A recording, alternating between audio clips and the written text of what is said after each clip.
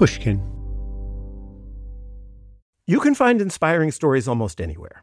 For instance, check out the co-founders of Girls Who Do Interiors. This Miami-based design company was started by three friends when they were still in school. And right from the start, they turned to Chase for Business for everything from banking and payment acceptance to credit cards. And they handle them all in one place with the Chase mobile app. It's so important to have that kind of help when you're just starting out. Learn more at chaseforbusiness.com. Make more of what's yours. Chase mobile app is available for select mobile devices. Message and data rates may apply. JP Morgan Chase Bank N.A., member FDIC. The most innovative companies are going further with T-Mobile for Business. The PGA of America is helping lower scores and elevate fan experiences with AI coaching tools and 5G connected cameras. AAA is getting more drivers back on the road fast with location telematics. And the Las Vegas Grand Prix is powering race day operations with 5G connectivity, giving fans an experience at the speed they deserve. This is accelerating innovation with T-Mobile for Business. Take your business further at T-Mobile.com/now. Dealing with pests can be a pain. But relax, Terminix can help, because when pests show up, so does Terminix. With over 95 years of experience, they have what it takes to take on any pest problem fast. If your home or business has pests, don't stress it, Terminix it. Visit Terminix.com to book your appointment online today. That's Terminix.com.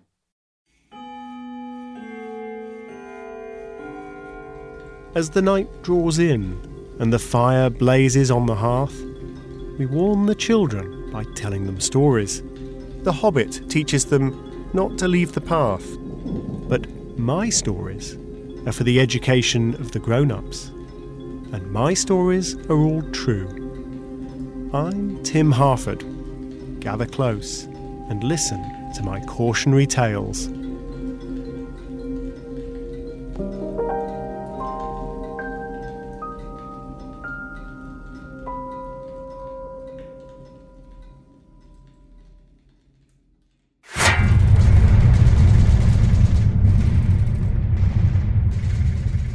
August 1916.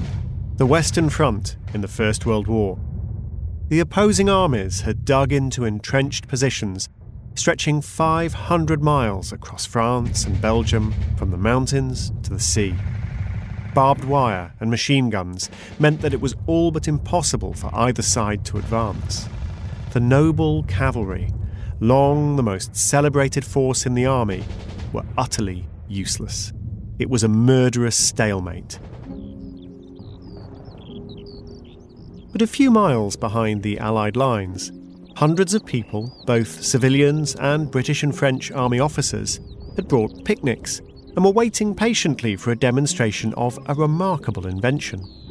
It was a pleasantly warm day and a quiet spot if you tuned out the artillery of the Somme battlefield thundering away beyond the horizon. Then another noise began to cut across that distant rumbling, the chug of a powerful engine, the relentless metallic clattering of Caterpillar tracks carrying 28 tons of cannon and armour plating at a walking pace. Everyone was talking and chatting when slowly came into sight the first tank I ever saw. Not a monster, but a very graceful machine with beautiful lines, lozenge-shaped, but with two clumsy-looking wheels behind it. That's Major J.F.C. Fuller. He's the central figure in our story. He's 37, a small man with a neatly trimmed moustache. His hairline is retreating over his crown and beginning to march down the back of his head. He could pass for a butler in a costume drama, but beneath the surface of J.F.C. Fuller is an inner radicalism. Not long ago, he'd been friends with the notorious occultist Aleister Crowley. Crowley called himself a wizard. One newspaper called him the wickedest man in the world. Cavorting with self-proclaimed warlocks is not the typical social pastime of a British Army officer. But as we'll see, that isn't even the strangest thing about the life and the fate of J.F.C. Fuller. Fuller sees instantly that this new machine, the tank, is the solution to the basic tactical problem of the war, of how to cross mud and trenches and barbed wire against a storm of bullets. Nothing else has worked, not even the novel atrocity of poison gas. But the tank will do the job, and JFC Fuller can see that with absolute clarity. The tank is the unknown X in the equation of victory. All that is necessary is to get the people to see the problem. But getting other people to see the problem was, well, perhaps that was the problem. You're listening to another cautionary tale.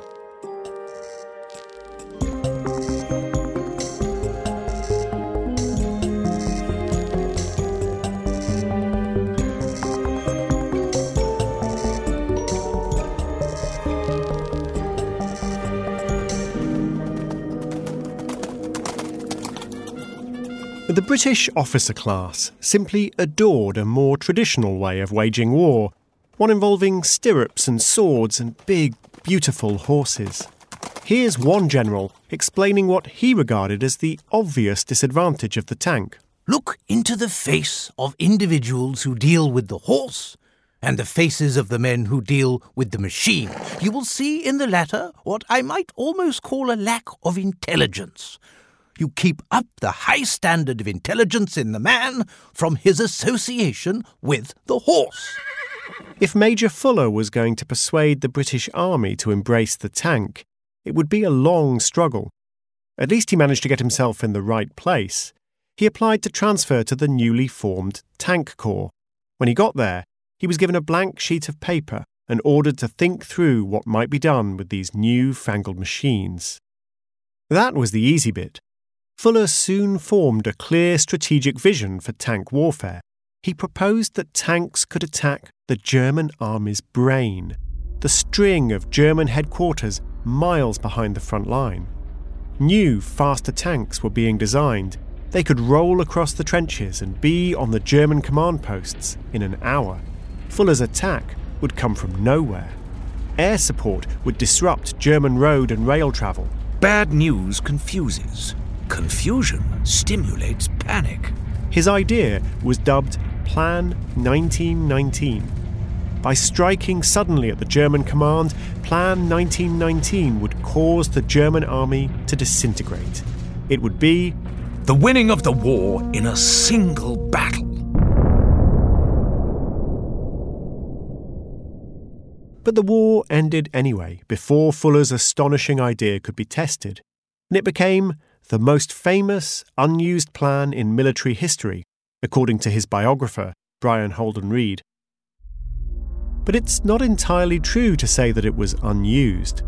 It was used, to great effect, 20 years later, by the Germans, in a lightning war occupying much of Europe in a matter of weeks.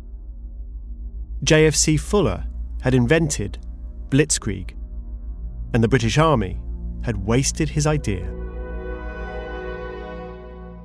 If the spirit of this story feels faintly familiar, there's a reason.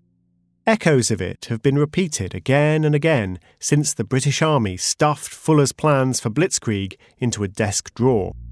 In 1970, the photocopying giant Xerox established the Palo Alto Research Center, or PARC. Xerox PARC then developed the modern personal computer, an achievement which Bill Gates of Microsoft and Steve Jobs of Apple observed with great interest. Xerox still makes photocopiers. In 1975, a 24-year-old engineer named Steve Sasson built the world's first digital camera, the invention that was to destroy Eastman Kodak, the photography giant. What's strange is that Steve Sasson was working for Kodak. In 1999, Sony launched one of the world's first digital music players, the Memory Stick Walkman. Sony was armed with the iconic Walkman brand, the world's best digital engineers, and Sony music stars from Bob Dylan to Celine Dion. All they succeeded in doing was paving the way for Apple's iPod. And back in 1918, The British had the best tanks in the world, a clear vision of how to use them, and, in Fuller, one of the world's best military strategists. Yet, by the late 1930s, the British had conceded technical and tactical superiority to Adolf Hitler's new army. When this sort of thing happens so often, you have to ask yourself if it's really a coincidence. The tank, the personal computer, the digital camera, the iPod. Why do some ideas slip out of the grasp of incumbents, then thrive in the hands of upstarts? JFC Fuller once began an essay with an aphorism about pressing ahead when you're in a leading position. Racehorses don't pull up at the winning post. Perhaps that's true, but organisations do pull up at the winning post. Within touching distance of victory, they slow down and allow others to overtake them.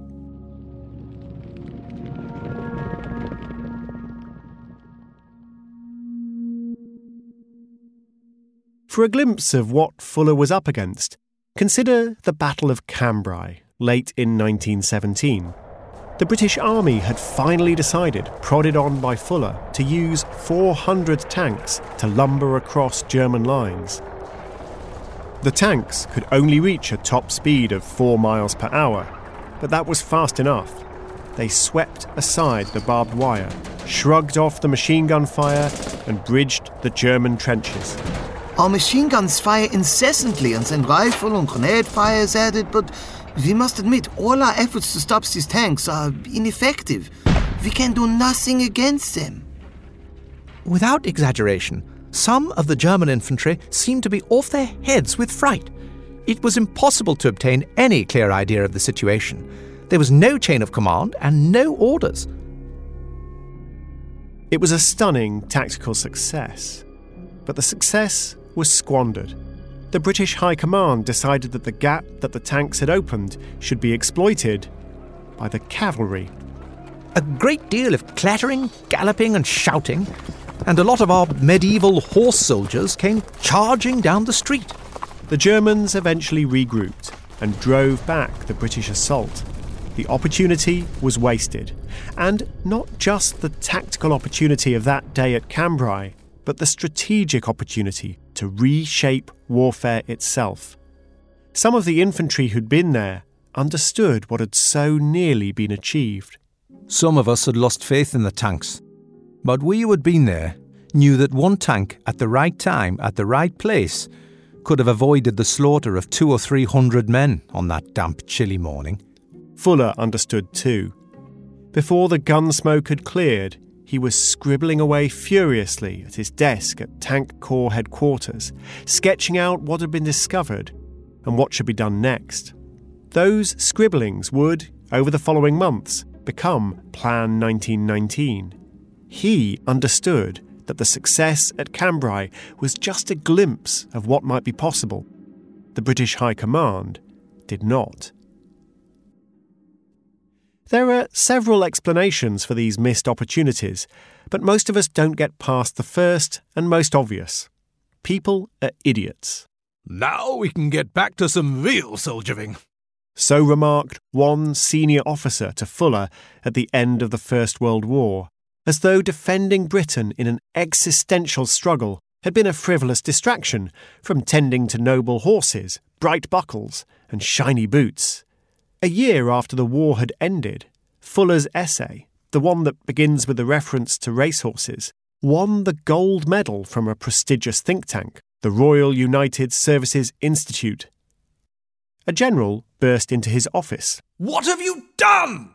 Next year, he wrote another strategically visionary essay, this time overturning the ideas of naval warfare, and he won a second gold medal. It is rather amusing as a soldier, having beaten the sailor at his own job. Others were not amused. The top brass complained. Fuller never received his second gold medal and was forbidden from publishing his second essay. The army also blocked publication of Fuller's books for several years. They were regarded as annoying and insubordinate. The most brilliant ideas, from the most brilliant strategist, were seen as less an opportunity than as a threat. The top man in the British Army, Field Marshal Sir Archibald Montgomery Massingberd, didn't read Fuller's most celebrated book. It would only annoy me. He responded to the threat of Nazi militarisation by increasing the amount spent on hay and other food for horses by a factor of 10. Cavalry officers would be provided with a second horse. Tank officers would get a horse too. As I say, people are idiots. And it's not just the British Army who seemed guilty of idiocy. When Steve Jobs visited Xerox PARC in 1979, he couldn't contain himself when he saw a Windows and mouse interface for the first time. Why aren't you doing anything with this? This is the greatest thing. This is revolutionary. If Jobs had been teleported into the British War Office between the wars, he might well have said the same thing. But there is something about the idiot theory that feels too glib. Consider Xerox PARC. How is it that a corporation could be smart enough to establish such a superb research centre, but then fail to take advantage? Was Kodak really run by idiots in the 1970s? Was Sony in the 1990s? No. These organisations stumbled for a reason. Management theorists have a word for the phenomenon. They call it disruption. By disruption, they refer to an innovation that changes the world in such a way that if successful organisations keep on doing what made them successful, they're sure to fail. But why don't organisations adapt? After all, they usually have the resources, the experience and the reputation to outpace any upstarts. Kodak did, so did Xerox, so did Sony, and so did the British Army. But for some reason, they get stuck. More horses! More hay! We've already explored the idiot hypothesis, but there is a different theory of what goes wrong. It's a famous theory too in management circles. It comes from Clayton Christensen of Harvard Business School. More than 20 years ago, Christensen published The Innovator's Dilemma. It told a compelling story about how new technologies creep up from below. These technologies are flawed or underdeveloped at first, so they don't appeal to existing customers. But they find niches, and slowly they improve while the incumbents are looking elsewhere. And one day, the new technology is good enough to destroy the business of the old giants. Christensen's disruption theory is an elegant one, but there are plenty of examples that just don't fit. Think about why Xerox didn't exploit that cutting-edge research at Xerox PARC. Not because the mouse and the graphic user interface are a low-end competitor to the photocopier. They aren't. They're from a different universe. The iPod didn't sneak up on Sony from below, and Kodak not only developed the digital camera, it made a good income from the digital camera patents. These organisations weren't slow to see the change coming. They often saw earlier than anyone else what lay ahead. Yet, they were unable to put together the right response. So it was a century ago with the tank. Nobody could seriously call the tank a low-end competitor to the horse. And nobody could claim that the British Army hadn't noticed the tank. The British were well ahead of their rivals. So we've set aside the idiot hypothesis, and we've examined Clayton Christensen's theory of disruption. It's one of the most celebrated ideas in management.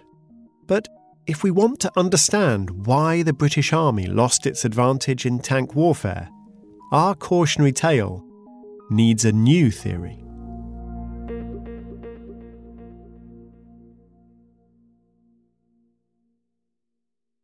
As a loyal listener to Cautionary Tales, you probably consider yourself pretty smart, and you are. But how smart is your wallet? When you're looking to upgrade your wallet, it's time to turn to NerdWallet. Their expert team of nerds has the financial smarts to help you find the right financial products for you. Before NerdWallet, you might have paid for vacations with whatever was in your wallet, but you could have been missing out on miles you didn't even know you were leaving on the table. Now you can get a new card with more miles and more upgrades. What could future you do with more travel rewards? A hotel upgrade, lounge access? Wherever you go next, make it happen with a smarter travel credit card. Don't wait to make smart financial decisions. Compare and find smarter credit cards, savings accounts, and more today at nerdwallet.com. NerdWallet. Finance smarter. As with all cards, credit is subject to lender approval and terms apply. The most innovative companies are going further with T-Mobile for Business. The PGA of America is helping lower scores and elevate fan experiences with AI coaching tools and 5G connected cameras. AAA is getting more drivers back on the road fast with location telematics. And the Las Vegas Grand Prix is powering race day operations with 5G connectivity, giving fans an experience at the speed they deserve. This is accelerating innovation with T-Mobile for Business. Take your business further at T-Mobile.com/now. This episode is brought to you by Terminix. Terminix may not be able to rewrite history or take on society's problems, but they can help you solve one of the peskiest problems at home. Pests. You know, the ants in your kitchen, the roaches under your sink, even the termites in the walls. Because when pests show up, so does Terminix. No matter what type of pest it is, they can Terminix it fast with personalised pest care that puts you in control. Their expertly trained technicians know your local pests the best. So even though they don't know in-depth world history, you can bet they know how to make your pest problem history. And with customized plans tailored to your specific situation, you get everything you need to not just get pests out, but keep them out for good. Between their speedy service, caring technicians, and over 95 years of experience, it's no mystery why they're trusted by homes and businesses everywhere. So if you have a pest problem, don't stress it, Terminix it. Visit Terminix.com to book your appointment online today. That's Terminix.com to book online today. In 1990, a young economist named Rebecca Henderson published an article that presented a different view of why it's hard to do new things in old organizations. The relevant word is the boring one: organizations. What Rebecca Henderson pointed out was that these organizations don't stumble because a new technology is radical. They stumble if it requires, well, a different type of organization. No matter how brilliant and how new an innovation is, if it slips snugly into the organizational chart that already exists, the dominant organization of yesterday has a good chance of being the dominant organization of tomorrow. Let me give you an example. IBM, the giant of old-fashioned mainframe corporate computing. IBM is a survivor. It was top dog from the age of the punch card machine all the way through to the 1980s. Everything changed in computing over those decades. Everything, except the fact that IBM was in charge. This was because the organizational challenge of making and selling a room-sized mainframe computer to a bank in the 1970s wasn't very different from the organizational challenge of making and selling a room-sized mechanical tabulating machine to a bank in the 1930s. But then, computers crossed a threshold. They became small enough and cheap enough that they'd be bought by small businesses and hobbyists and even parents. Now IBM faced a very different challenge. They had a corporate army ready to negotiate multi-million-dollar contracts with multinational procurement departments. What were they supposed to do when a computer became a household appliance, something more like a blender? IBM did create a strong business in personal computers, but that business was openly aggravating the rest of the organization, bypassing IBM's distribution division and cutting IBM's components division out of the loop. In the end, IBM's internal politics asserted itself, and the personal computer division was sold off. It just didn't fit. What had flummoxed IBM was not the pace of technological change. It had been dealing with technological change just fine for more than half a century. IBM's problem was that its old organizational structures and systems had become a liability, not an advantage. Rebecca Henderson calls this sort of technological change an architectural innovation, and an architectural innovation demands a new organizational structure, which means that old organizations face an uphill struggle. Those organisations may have changed the world, but when they're forced to change themselves, that's a harder challenge. Before the First World War, armies had been organised for centuries around cavalry and infantry. The mounted troops offered mobility, the foot soldiers strength in numbers and the ability to dig in defensively. 3 new technologies, artillery, barbed wire, and the machine gun, shaped the battlefield of the First World War. They changed everything. Everything, that is, except the way armies were organised. And that was because the armies didn't need to change. Barbed wire and machine guns were used to reinforce infantry positions. The big guns of the artillery could support either cavalry or infantry from a distance. The old hierarchies were preserved. But then the tanks clanked slowly into view. And the tanks were different. In some ways, they were like cavalry because their strength lay partly in their ability to move quickly. In other ways, they fitted with the infantry, fighting alongside foot soldiers. Or perhaps tanks were a new kind of military capability entirely. This isn't some weird philosophical argument, like whether a tomato is a vegetable or a fruit. It's very practical. I spoke to a modern-day general about this. He told me that the tank problem has happened again and again.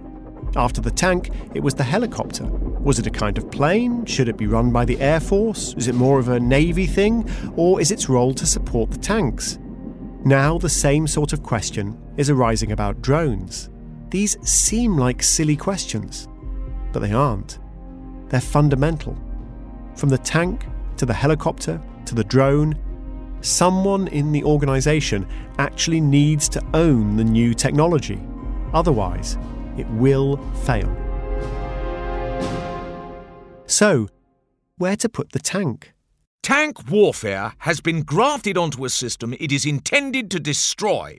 One possibility was that because the tank offered new capabilities, it should be in a new kind of unit. Infantry will become first a subsidiary and later a useless arm on all ground over which tanks can move.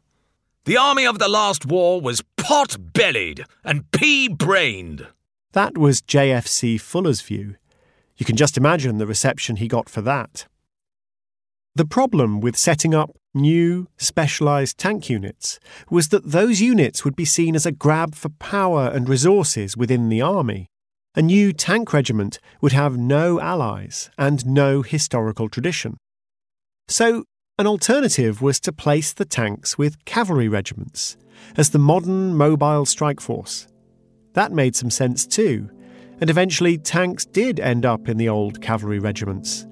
But the cavalry were never really organised around the concept of mobility. They were organised around horses. The cavalry officer loved his horse. His regiment was devoted to feeding and caring for the horses. Why should he welcome the usurper tank? It's easy to laugh at these hidebound officers with their shiny buttons and their big moustaches, rejecting the tank in favour of their beloved horses. But the more you examine the difficulty of embracing architectural innovation, the more the problem looks like something really fundamental. Xerox PARC developed or assembled most of the features of a user-friendly personal computer, but Xerox didn't have the organisational architecture to manufacture and market such a computer. Xerox did much better when PARC developed the laser printer. The laser printer was like artillery or the machine gun for Xerox. It was an exciting new technology, but it wasn't a challenge to the organisation's architecture. The personal computer was like the tank. One challenge could easily be met. The other was insurmountable.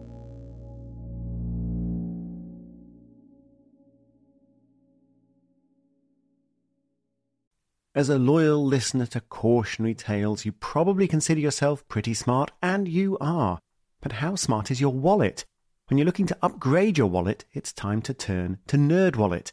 Their expert team of nerds has the financial smarts to help you find the right financial products for you. Before NerdWallet, you might have paid for vacations with whatever was in your wallet.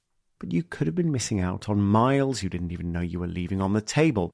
Now you can get a new card with more miles and more upgrades. What could future you do with more travel rewards? A hotel upgrade, lounge access?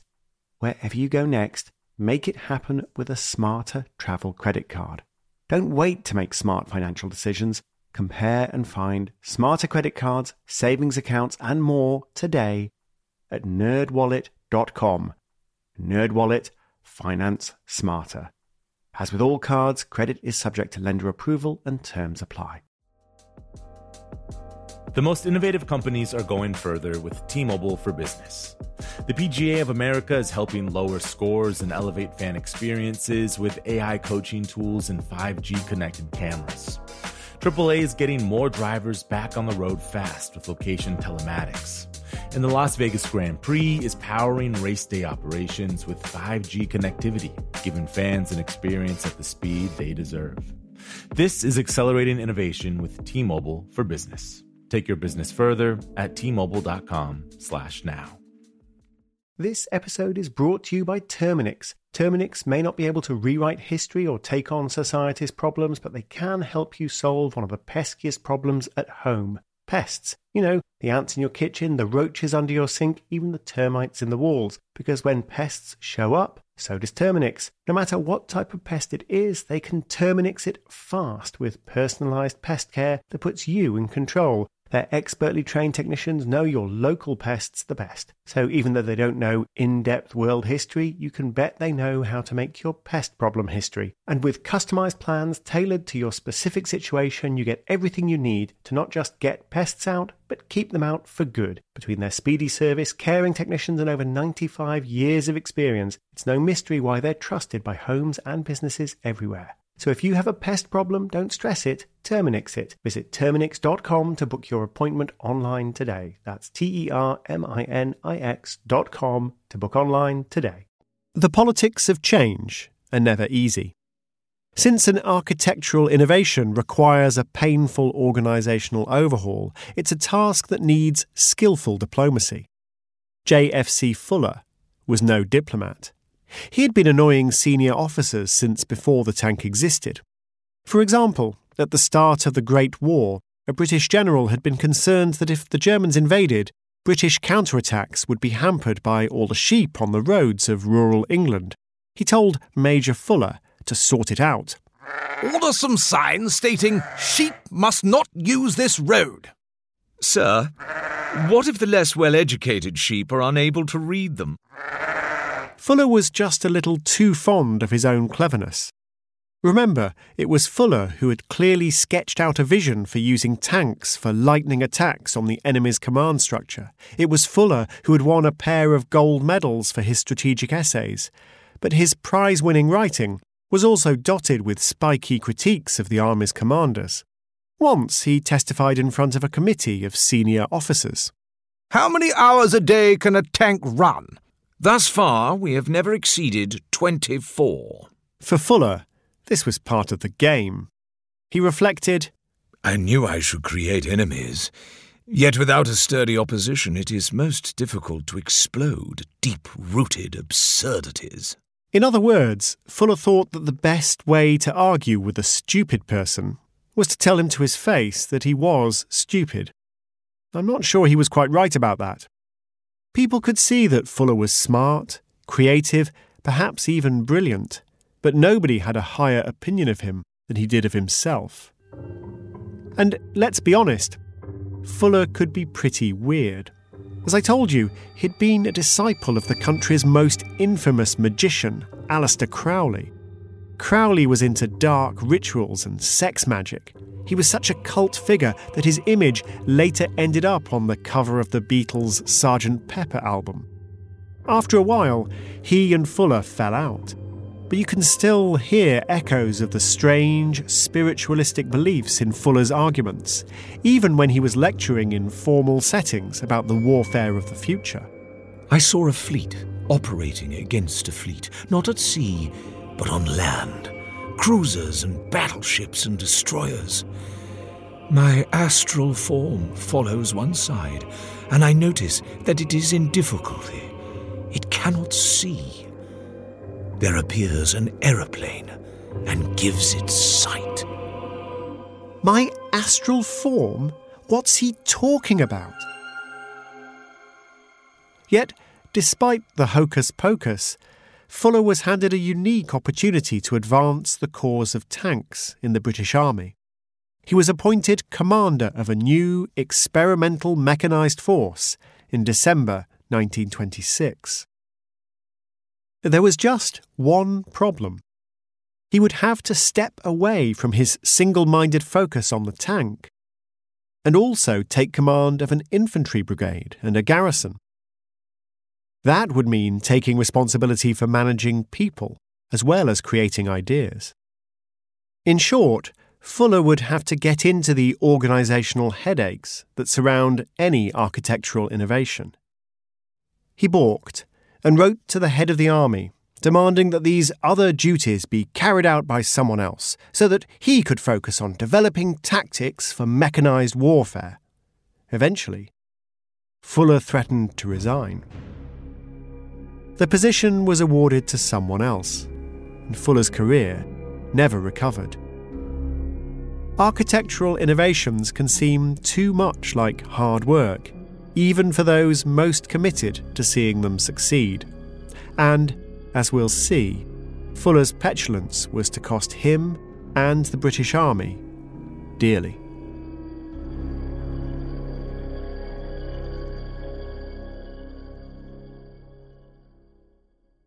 This has been a story about how JFC Fuller failed to persuade the British Army to reorganise itself around the tank. Fuller's part in it will soon be coming to a painful end. But there is another side to this tragic tale, a story of how other organisations seem to find it so easy to take and use these ideas. The personal computer, the memory stick Walkman, the digital camera, and of course, the tank and the idea of Blitzkrieg. If the inventors of these ideas, Xerox, Sony, Kodak, found it so hard to use them, why did their rivals seem to find it so easy? The answer is that it's sometimes easier to build an organisation from the ground up than to disassemble and reassemble what's already there. The treaty signed after the First World War all but abolished the German army. It was scarcely more than a collection of officers, a head without a body, and tanks were strictly forbidden. The British Army had been victorious, and it's hard to reorganise a victorious organisation. The Germans had no organisation to get in the way, no status quo to defend. German officers paid close attention to what Fuller and his fellow tank enthusiasts were writing. They also closely watched British experiments with the tank. When Adolf Hitler came to power in 1933 and dramatically expanded the German army, secretly at first, he encountered a German military that had been preparing for tank warfare for 14 years. Early in 1939, Hitler celebrated his 50th birthday with a parade of Germany's newly reconstructed army through the streets of Berlin. One Englishman was there to see it. For 3 hours, a completely mechanised and motorised army roared past the Fuhrer. Yes, JFC Fuller was there. Indeed, he was a guest of honour at Hitler's birthday celebrations. After quitting the British Army in bitterness and frustration, he'd turned to fascism, supporting authoritarian, anti-Semitic parties both in Britain and overseas. And of course, he felt that there was one army that had really understood and embraced his ideas, that of Adolf Hitler.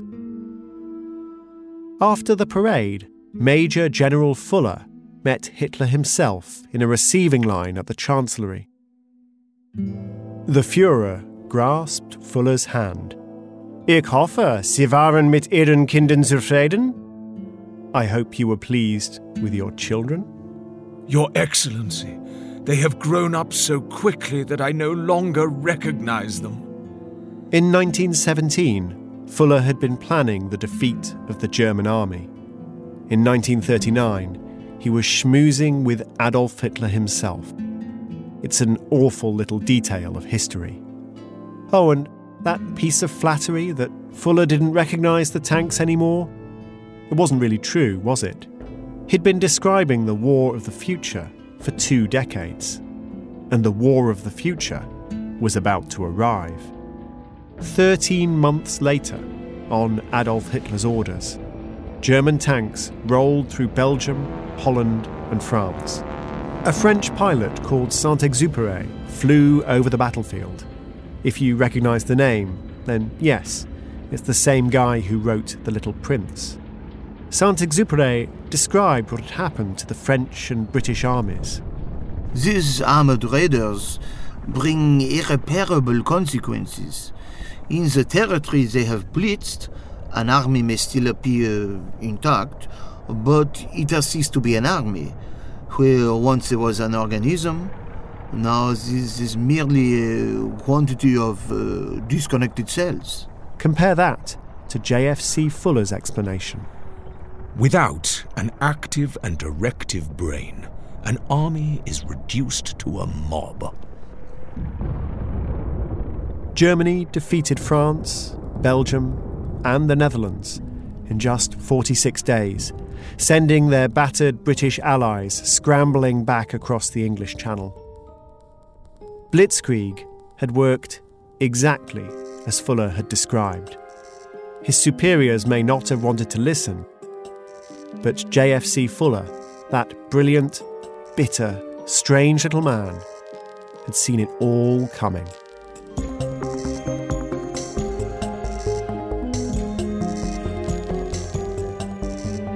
You've been listening to Cautionary Tales. And if you want to know more about what I think about new technologies, I have written an entire book, 50 Inventions That Shaped the Modern Economy. You might like it. Cautionary Tales is written and presented by me, Tim Harford. Our producers are Ryan Dilley and Marilyn Rust. The sound designer and mixer was Pascal Wise, who also composed the amazing music. Starring in this season are Alan Cumming, Archie Panjabi, Toby Stevens and Russell Tovey, alongside Enzo Cilente, Ed Gochen, Melanie Gutteridge, Messiah Monroe and Rufus Wright, and introducing Malcolm Gladwell. Thanks to the team at Pushkin Industries, Julia Barton, Heather Fain, Mia LaBelle, Carly Migliori, Jacob Weisberg, and of course, the mighty Malcolm Gladwell. And thanks to my colleagues at the Financial Times.